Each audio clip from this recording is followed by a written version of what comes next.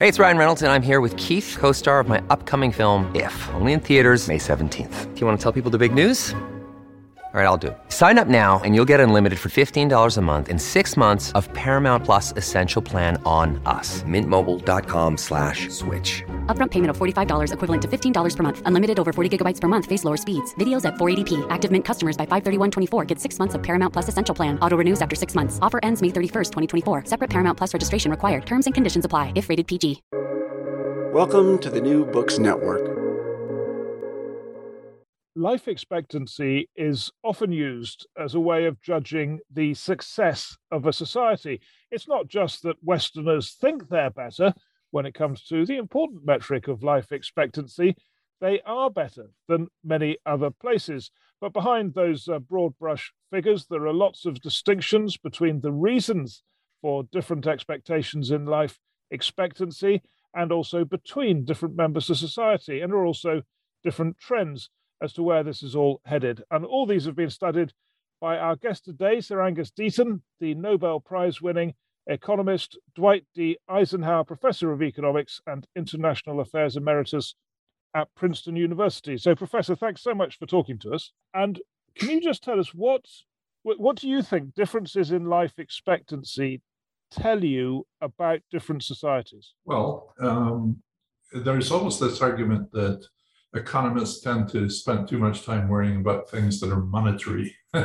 So we're very focused on income, we're very focused on wealth, but you know, for people's lives, if you're not alive to enjoy those things are not worth very much. So you can make an argument that says that health, you know, and the number of years you can live in particular, is a more important consideration for people's lives than just money. We really do have to take a bunch of these things together. And, you know, life expectancy is one way of capturing the health side of things.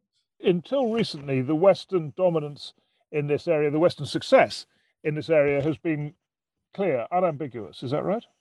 Yes, though if you use life expectancy as your measure of health, there's been quite a lot of very rapid catch-up.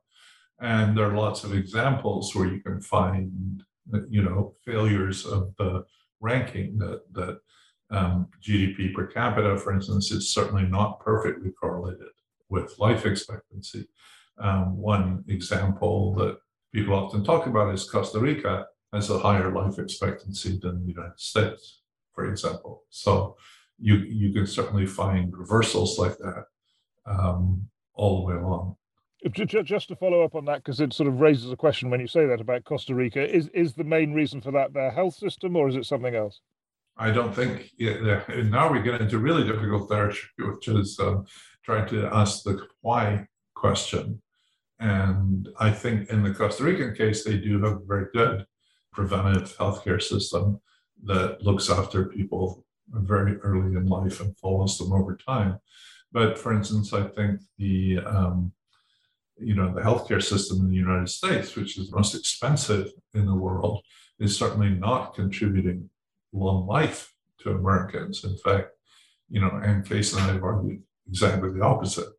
So it's not easy. And that is something that your listeners maybe should think about, and we should talk about a bit, which is that the tendency to equate health with healthcare system or healthcare, whereas there's lots of things that determine health and determine life expectancy that don't have much to do with the healthcare system.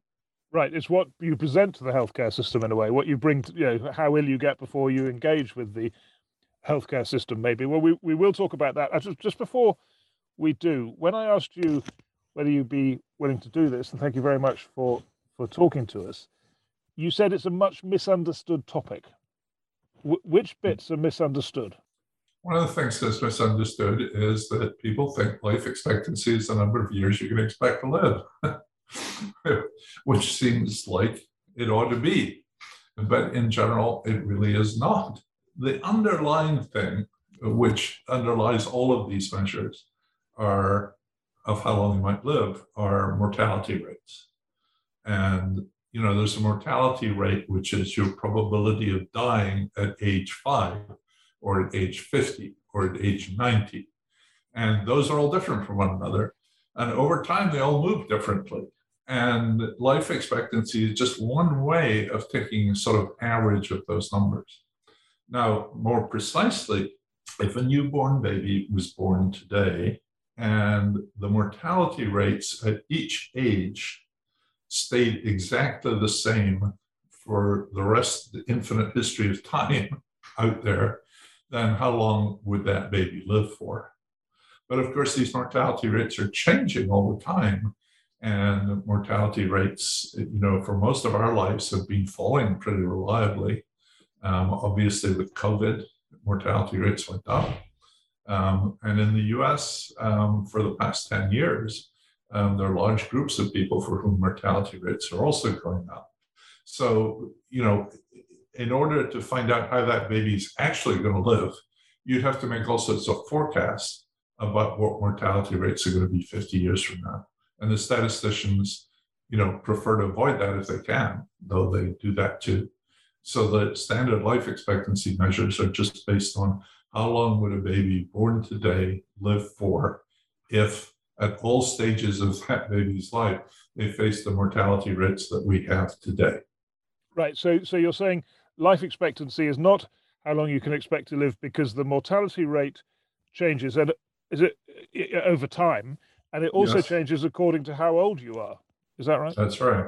Well, that's true, but that's taken into account by the life expectancy calculation, because when you're calculating how long the baby's going to live, a 5-year-old has very little chance of dying, and a 90-year-old has a very high chance of dying, and that's taken into account. But what's not taken into account is changing mortality rates over time. So to take a current example, COVID has reduced life expectancy in the US by probably 2 years, or a year and a half in 2020 compared with 2019. Now, it's probably going to stay down there in 2021 because COVID hasn't gone away. And we're probably going to lose about as many people in America, at least, as in 2021 as we lost in 2020. But if it goes away, say in 2022, life expectancy will shoot back up again, because it's really a measure of the mortality rates in that year.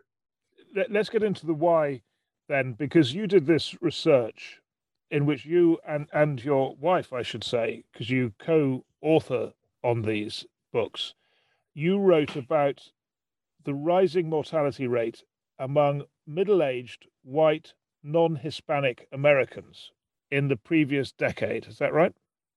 That's right. Though it's good, I think of Anne in this context as my co-author rather than my wife. Yeah. No, sure. I wasn't saying anything else. I didn't mean to anyway. But can I just ask about that description of the group you're talking about? Because why do you say white, non-Hispanic? What's the significance of that phrase? Part of this is just the way the U.S. does its demography. It classifies people by race and ethnicity. And race and ethnicity are two separate categories. So there's a question, are you Hispanic or not? And there's another question is, are you Black? Are you white? Are you American Indian, Alaskan Native, all that sort of stuff. And so this is the intersection of two categories. So I'm just giving you the mechanical thing for the time being. There's something about the health of Hispanics in the US, which is often referred to, or sometimes referred to, as the Hispanic paradox, which is Hispanics have longer life expectancy. They're healthier than white people. And many people find that startling because they think of, in social terms, the hierarchy is sort of whites, Hispanics, African Americans, and they expect their life expectancy to be in that order. And in the past, Hispanics have done relatively well. They're also an odd group because, Hispanics from Cuba are very different from Hispanics from Mexico or Hispanics from Guatemala.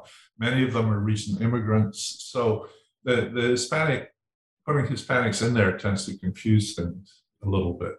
So we looked at whites, particularly non-Hispanic whites.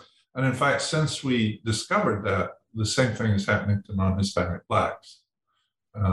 So there's a rise in mortality rates in middle-aged women too. Right. So can you explain to us why this group of middle-aged white non-Hispanic Americans are experiencing rising mortality rates? What's the reason? Well, again, as I responded to one of your first questions, this is what we all do research on, and it's not something that sticks out at you. I mean, it's true. Obviously, if a lot of people die from COVID, we know why that happened. It was COVID, right? But some of the great puzzles, like no one really knows why life expectancy has increased so much over the last century and a half, for instance. So there's lots of conflicting theory.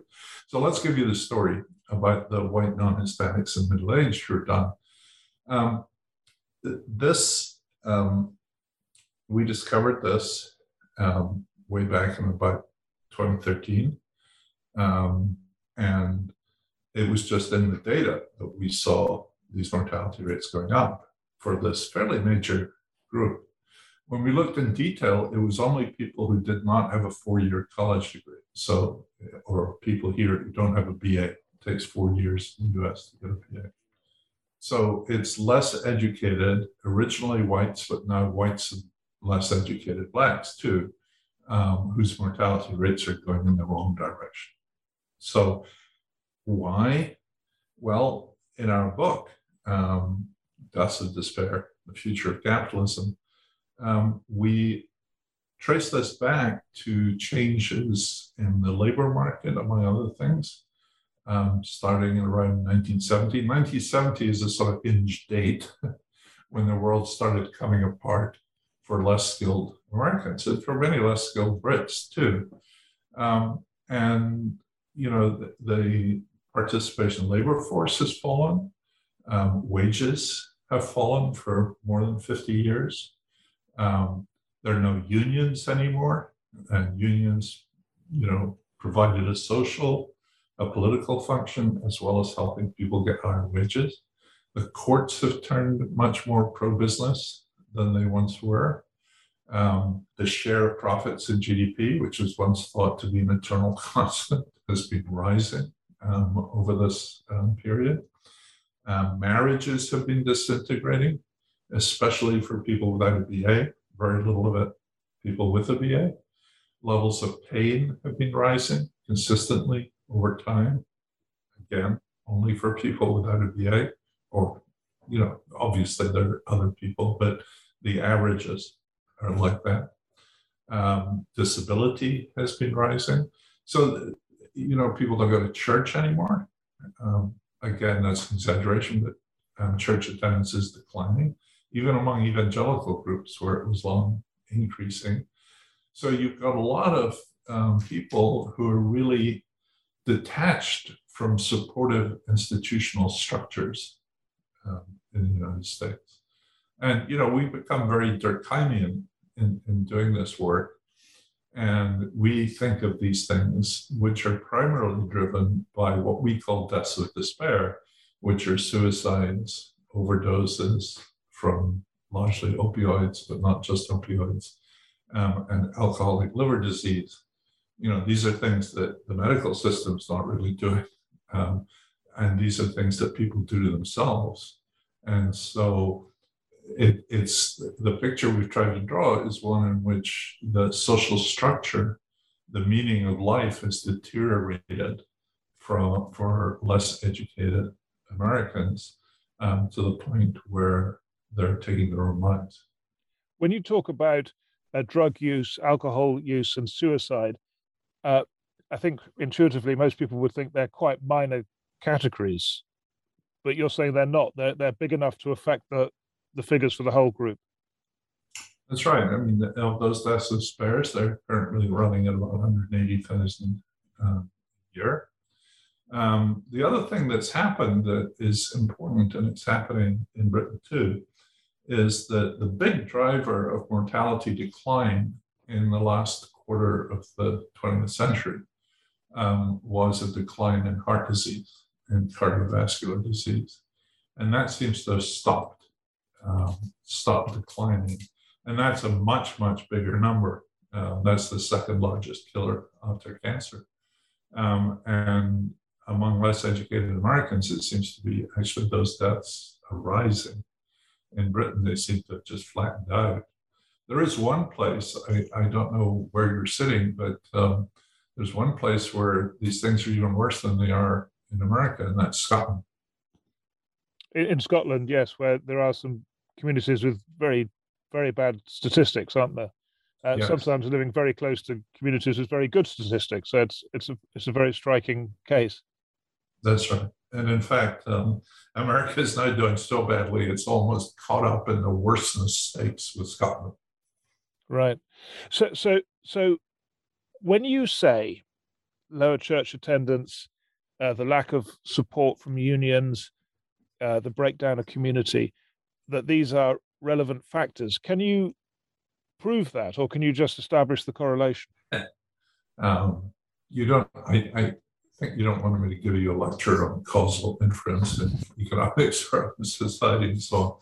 But I really believe, like historians, in telling stories and bringing all these pieces of evidence together and then telling a concrete story. We don't think there's any empirical evidence that contradicts this, but of course, over time, maybe there will be. But you have to ask yourself why, Scotland apart, these deaths of despair are not really showing up elsewhere. And there are two things that we focus on. People like to talk about automation and globalization, which we tend not to give a huge place to. I think these things are important. I mean, the decline in employment for less skilled workers everywhere, in Britain included, has a lot to do with the mechanization. So, for instance, American manufacturing output continues to increase, but the number of people used to produce it has fallen very rapidly. That's happening everywhere. And so if that was what was doing it, you'd expect to see deaths of despair, in European countries too. And there's some of it in Britain, but in Germany, France, so on, you just don't see it at all. So one of the big things, there are two things that we think are important. One is you have a much more elaborate social safety net than we do here. We don't really have a social safety net at all for adults. And so, when bad things happen in the labor market, there's some protection in Europe. Here, there really isn't. The second thing is this enormous cost of our healthcare system.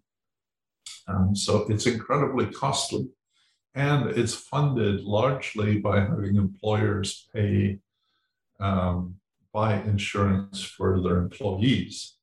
And that insurance, which is running at about $20,000 per person per year for a family policy, about $11,000 for a personal policy, that either has to come out of wages, or it comes out of saying the firm says, to hell with this, we're going to contract this out and we're going to install some machines to do this. So, we don't really need parking attendants anymore.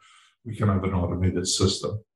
We don't really need to have an in-house catering service. We just buy that in.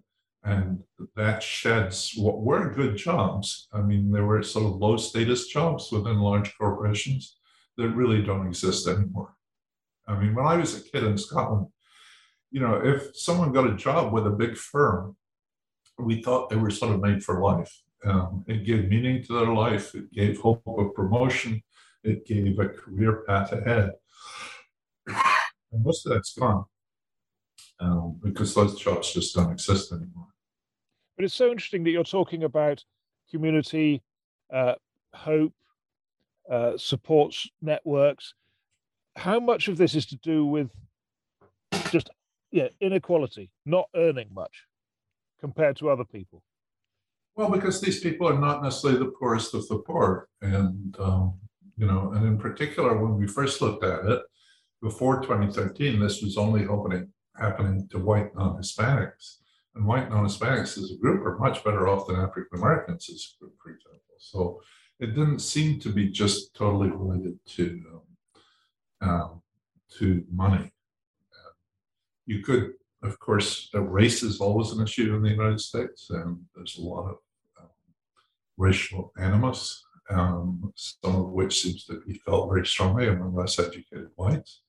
And obviously it was stirred up by Donald Trump and people like that. And I think that's got to be an issue too. Has striving got anything to do with this, that people who are striving to create more wealth than the previous generation, to establish themselves in some way, maybe more recent immigrant communities who have that sense of striving, does that help them in this life expectancy? Or don't we know? Well, I'm not quite sure what striving means, because you can think of it both as a reaction to a bad thing that's happened. You're sort of striving to get out of that. Thriving is perhaps a better term here. But I thought you were going to go somewhere else, and I think it's true that for my generation, your generation, we all thought we were going to be better off than our parents. And that turned out to be a very reasonable expectation. After 1970 or so, when growth fell, and there much less growth in the economy, and when the economy turned to only serving this top third, with a college degree, then that wasn't a reasonable expectation for young people anymore. And so this way of thinking towards the future, again, it's connected up with what I said about, joining a large firm and getting a job. You had prospects, and the sort of prospects have gone away because the jobs with prospects have gone away. Immigrants are a little bit different. I'm an immigrant myself, so I have a soft spot for immigrants. But immigrants are not a random sample of the people in the place where they come from, for instance. They tend to often be very successful because they're really go-ahead sort of people who will take extreme steps, including migration, to better themselves. So, they're very exceptional people. And when you look outside of Europe and the United States, which you've talked about, what are the significant trends elsewhere in the world in this area of life expectancy? Where are the big issues that you're seeing come up? Well, there's COVID, of course. And so we're beginning to get the numbers in on what COVID has done to life expectancy and how long it's going to last. COVID is, of course, the virus itself is not directly under control, but as those death rates evolve over time, and you see them, there's obviously going to be a lot of discussion as to how governments handle them. And what is still surprising to me is that the highest death rates, the biggest falls in life expectancy are happening in some of the richest countries, with many poorer countries, perhaps, not so affected yet. Maybe it will change over time. So that's one trend that we're all watching all the time. It makes sense that this thing was spread along trade routes like pandemics have historically. And the trade routes go to places like New York and Milan and Wuhan and so on. And the trade routes don't go through Chad or the Central African Republic, for instance. So that doesn't mean that they're permanently exempt from it, quite the reverse. There, of course, on top of that, there are these long-standing trends of, poorer countries catching up. And a lot of that is another thing we haven't talked about life expectancy, which is if you save a life, the effect on life expectancy depends on how many years that life would have had to live had it not died. So saving babies has much bigger effect on life expectancy than saving people like us, right? So one of the reasons that poor countries be catching up is because of the elimination of infant and child mortality, not elimination, but rapid reduction of it.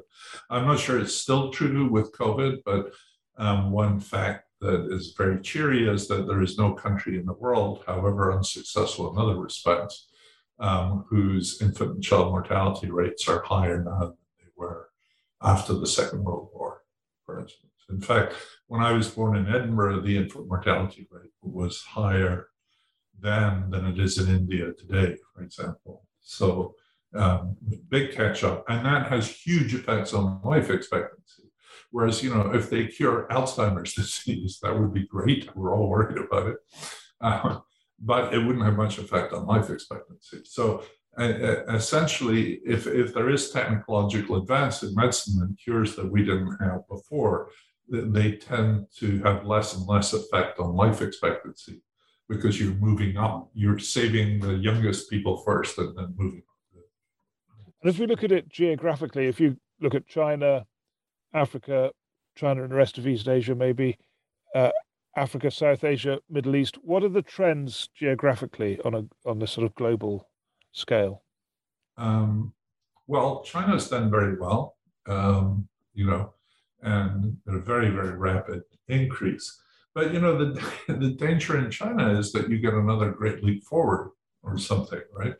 Of course, really a great leap backwards. But there's a chart I like to show my students is that, if you look at life expectancy in China in 1960 compared with 1970, between 60 and 70, it went up by about 30 years. So 10 years of time, 30 years of life expectancy. And that's because the Great Leap Forward stopped happening. So, those political disasters can kill, enormous numbers of people and have huge setbacks on life expectancy. HIV/AIDS had huge effects in Africa between 1990, after 1990. And I haven't looked at the very latest data. I've been sort of waiting to see what happens when we get the data on COVID. I think the worst in the world for COVID mortality has been Peru. At least one study showed that. So. But that's interesting what you said about Africa with HIV/AIDS. Did that actually, because the figures in many African countries are appalling, aren't they, in terms of life expectancy? I mean, they are so different. They're also incredibly badly measured. I mean, that's another issue. Yeah. There are quite a bunch of, I don't know how many, maybe about a dozen African countries that have not had a census ever. Right. So without a census, it's very hard to calculate. And then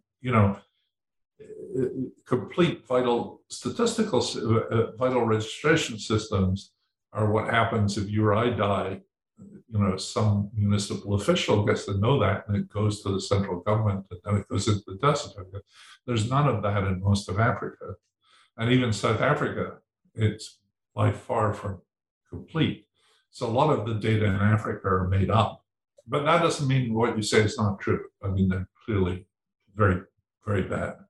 And that's still because, infant and child mortality in much of Africa is still very high. Right, that would be that's what I was trying to get at. Is to what extent it was, to some extent a one-off thing, HIV/AIDS, which will last some decades, but nonetheless a one-off event, if you like, versus those trends, infant mortality, and other factors that you've been studying. So yes, infant mortality in Africa probably would be the key reason that number is so bad. That's right. I mean, the best way to increase life expectancy anywhere is to save children's lives. And there's a limit on that in Britain or Iceland or Singapore, where tiny numbers of children died. I'm sure you're familiar with this study of the British Civil Service, which is absolutely fascinating on life expectancy. And it was Yes. Professor Marmot, wasn't it, who showed that the seniority of a member of the civil service would seem to have an impact on their life expectancy, which is, a surprising result. Can you just talk us through that and tell us what you think about that research? Well, I haven't followed the very latest work, but the last paper I saw, which actually was members of Sir Michael's team, but not him himself, which was published in either the Journal of the American Medical Association or New England Journal, I forget which, had showed that actually once you controlled for behaviors, there wasn't very much left in terms of the importance of, rank in the civil service. You also have to remember that there are very, very small numbers of poorly educated people in that sample. I mean, they always like to talk about from all the way from janitors to mandarins, but there are hardly any janitors in that sample. Most of them are very highly educated. So it's a very special sample. And I mean, I don't know what it is. And, education, I think, is probably part of it. The civil servants, the higher ranking civil servants are taller than the lower ranking civil servants, which suggests they had different health before they became civil servants. But, it's a remarkable study, and it's certainly focused the attention of many people around the world on what in the sociological literature is referred to as socioeconomic status, which is, in Whitehall is pretty clear because you got a government grade or something. Though I believe in those studies, they measure status by income in the end. And, and partly education, partly what happens in childhood. And I don't think we've got all that sorted out yet. But there are, I think, lots of ways of telling the Whitehall story. So did I understand you right at the beginning of that answer to say that the latest papers they'd produced suggested rank was less important than they originally thought?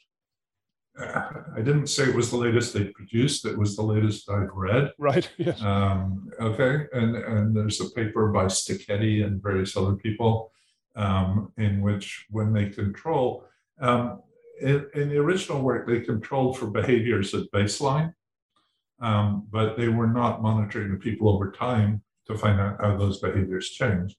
And this paper had done that. And then it turned out that most of the status effects were certainly attenuated.